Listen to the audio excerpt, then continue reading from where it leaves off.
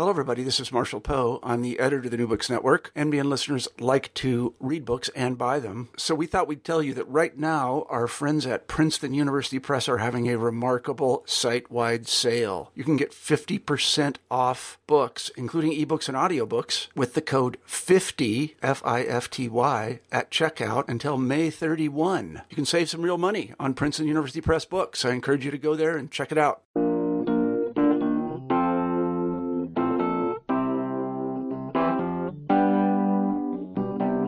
Hi there, I'm Jason Schulman, and this is New Books in Australian and New Zealand Studies. My guest today is Nick Dyrenforth. He's the Executive Director of the John Curtin Research Centre. He's here to talk about his new book, A Powerful Influence on Australian Affairs, A New History of the AWU, published in February 2017 by Melbourne University Publishing. Nick, welcome to the show. Thank you, Jason. Great to be here. It's great to have you. So Nick, what is the Australian Workers' Union? The Australian Workers' Union is the oldest continuous trade union in Australia. It began as a union of shearers, so men, and they were all men who shore sheep for a living. It began in June 1886, so 131 years ago. It then became a general union, primarily based in rural and regional Australia, and has gained a reputation for being the largest so-called blue-collar union, a union which is quite unique in international terms in respect of its penetration, its coverage and density across the Australian continent, representing shearers, rural workers who have been notably difficult to organise in other parts of the world, but the AWU was able to successfully unionise them, and also unique in terms of its political influence, its influence over Australia's centre-left or social democratic union-based party, the Australian Labor Party, and also probably Australia's most famous union in sheer terms of its mythological importance. It's been there and been active in most of the big political and industrial debates, events and controversies that have taken place in Australia over the last 13 decades or so. That's right. So the subtitle of the book is A New History of the AWU. What did you find was missing in kind of the history of the union that we needed a new history? Yes, so it's the first general history of the AWU in over 2 decades. There have been another couple of histories of the union, both of which were one was written by one of the co-founders, William Guthrie Spence, who's very prominent in the pages of my book, but that was published over a century ago. There's been some other fine titles, but the last history, One Big Union, by my friends Harry Knowles and Mark Hearn, as I mentioned, is now 2 decades out of date, and an enormous amount of change has happened both within the AWU and the political and industrial relations systems of Australia. As I detail in the book, the union came very close to collapse in the mid to late 1990s, which is once thought of as unthinkable. This is a union which at one point covered over 200,000 members across Australia, but by the mid-90s, for various reasons, found itself in enormous financial trouble, had been marred by a number of controversies and a number of infamous cases of corruption. So I very much thought, and others thought, that an updated history of the union, taking its history up until the present date into the 21st century was a really important task. Did you have a personal connection to the Union or to kind of center-left politics in general? What drew you to the story of the AWU? Yeah, so I've been a member of the Australian Labor Party for 2 decades now. I've been a branch secretary, have worked as a ministerial advisor and speechwriter in government and in opposition to the current leader of the Labor Party, Bill Shorten, who of course was National Secretary of the Union between 2001 and 2007, and is generally regarded as one of the key individuals responsible for the resuscitation of the Union after those dark days, which I alluded to before, and also as a scholar, as a PhD student who wrote a thesis on the early Labor Party and has written extensively on Labor and the trade union movement. It was impossible to ignore the AWU, and I'm a bit of a romantic, and it was very difficult not to be attracted to the colourful, sometimes turbulent history of this very old union. Mm-hmm. One of the themes in your book is that the union is bigger than any one person. It's really survived because it's an institution. What drew you to kind of that conclusion? And was it the archives? Was it speaking with people to do interviews? How did you kind of come upon that idea as one of the main ones in the book? I think it was a combination of both. I had almost unprecedented access to the union's internal documents, which is a tough task in itself, going through 130 years of very extensive archives. Also had access to an array of current and former leaders. Was lucky enough to be able to meet an enormous array of rank and filers and more humble organisers, which really did impart a sense that there was something about this union which meant that it really was a very Australian history. As I write in the book, it's very difficult to write the history of Australia without reference to this union. It really has been there through all the big pivotal moments in Australian history, from the great strikes of the 1890s, which eventually turned politics on its head, the turbulence on the home front during World War One, and the ultimately successful battle against military conscription, which was very much led by the AWU, to the events of the Great Depression, World War II, the modernisation of the Australian economy during the 1980s, and political events throughout. This is a union which has thrown up many, which has produced many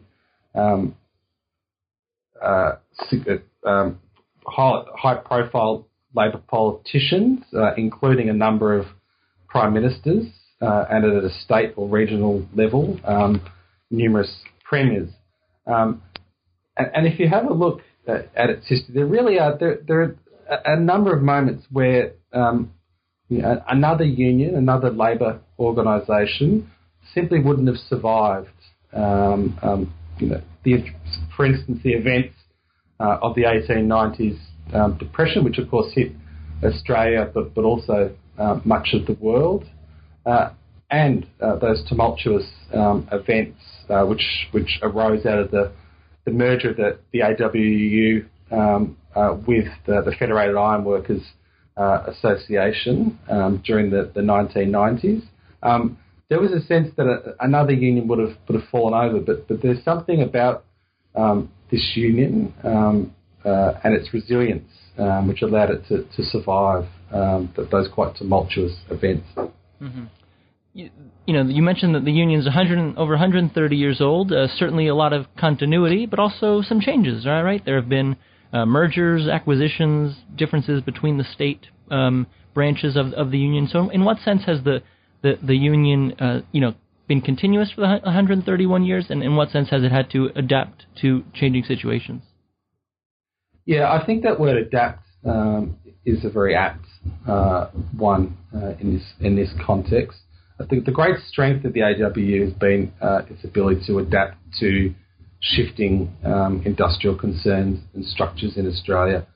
Of course, it started off as a union of shearers and other rural workers, but as the Australian economy diversified, it was able to encompass a range of workers, notably sugar workers in Australia's north, in tropical Queensland. That was once a very, very important industrial concern, and it still is for the Queensland economy.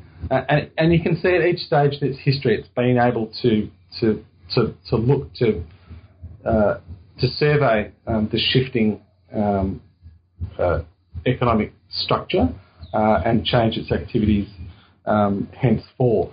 So, I mean, again, one of the striking characteristics of the union, born in Victoria, not far from where I grew up in Melbourne, but for most of the 20th century, its base was in Queensland, which is a highly decentralised and most people would argue very conservative state, but was really the power base of the AWU and its leadership. I think to come back to its distinctive nature, I think people sometimes forget just how diverse the coverage of this union is.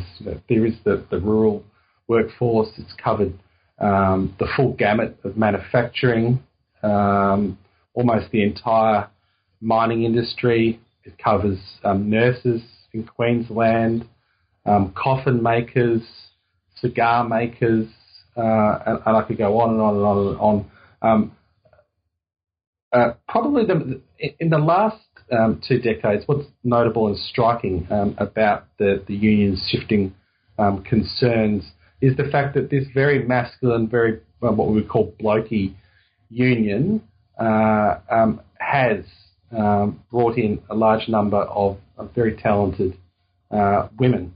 And at the recent national conference held in February, where we did launch the book, elected its first general or national president in its 131 year history. So it has been able to adapt and move with the times.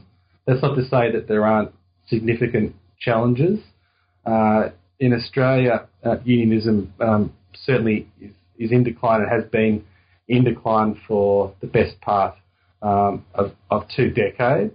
And the impact of the global financial crisis is still very much playing out in Australia, combined with growing automation, which has provided a significant challenge to the union's traditional coverage of industries such as manufacturing. You write in the book that the AWU has endured triumph and tragedy because it is an Australian institution. And you mentioned earlier that it'd be almost impossible to write a history of Australia without talking about the unions. To what extent is the case that in 2017, unions are a significant Australian institution? Well, they still are. I mean, over a decade ago, it was really the union movement which was largely responsible for the defeat of a government led by John Howard from the Conservative side of politics, a Liberal Prime Minister. And most people by that stage, Howard had governed for the best almost 12 years. They thought that it was simply an impossible task to defeat him. But on the back of a campaign against these industrial relations laws, and one led by the AWU. He was defeated. I mentioned before that unions and union density is in decline. But if you look at survey after survey, most people, whilst they may not join a union or are not in a position to join a union, still believe, this comes up in public survey after public survey, that unions are and can be a force for good. And I think there's a nice symmetry to the union story, and it may well play out in coming decades. When the union organised those shearers and essentially itinerant rural workers in its beginnings, they were the old precariat, people employed on essentially casual and part-time work, piece rates. They were hard to organise.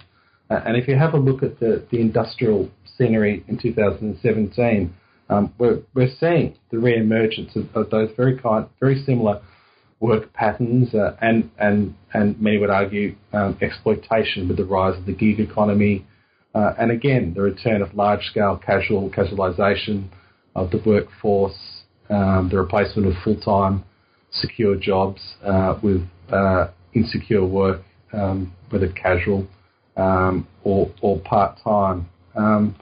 So, as I said, huge challenges ahead of the union, but it has deep roots in Australian society. There's a reason that this union has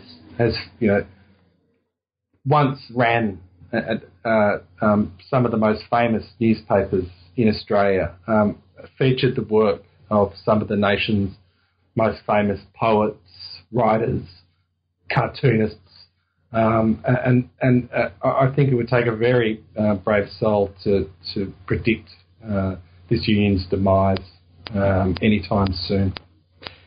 Nick, I want to thank you so much for coming on the show today. That's Nick Dyrenforth. His new book is A Powerful Influence on Australian Affairs. You still with me, Jason? I want to thank you so much for coming on the show today, Nick. That's Nick Dyrenforth. His book is A Powerful Influence on Australian Affairs, A New History of the AWU, published in February 2017 by Melbourne University Publishing. Thanks for listening, and we'll see you next time.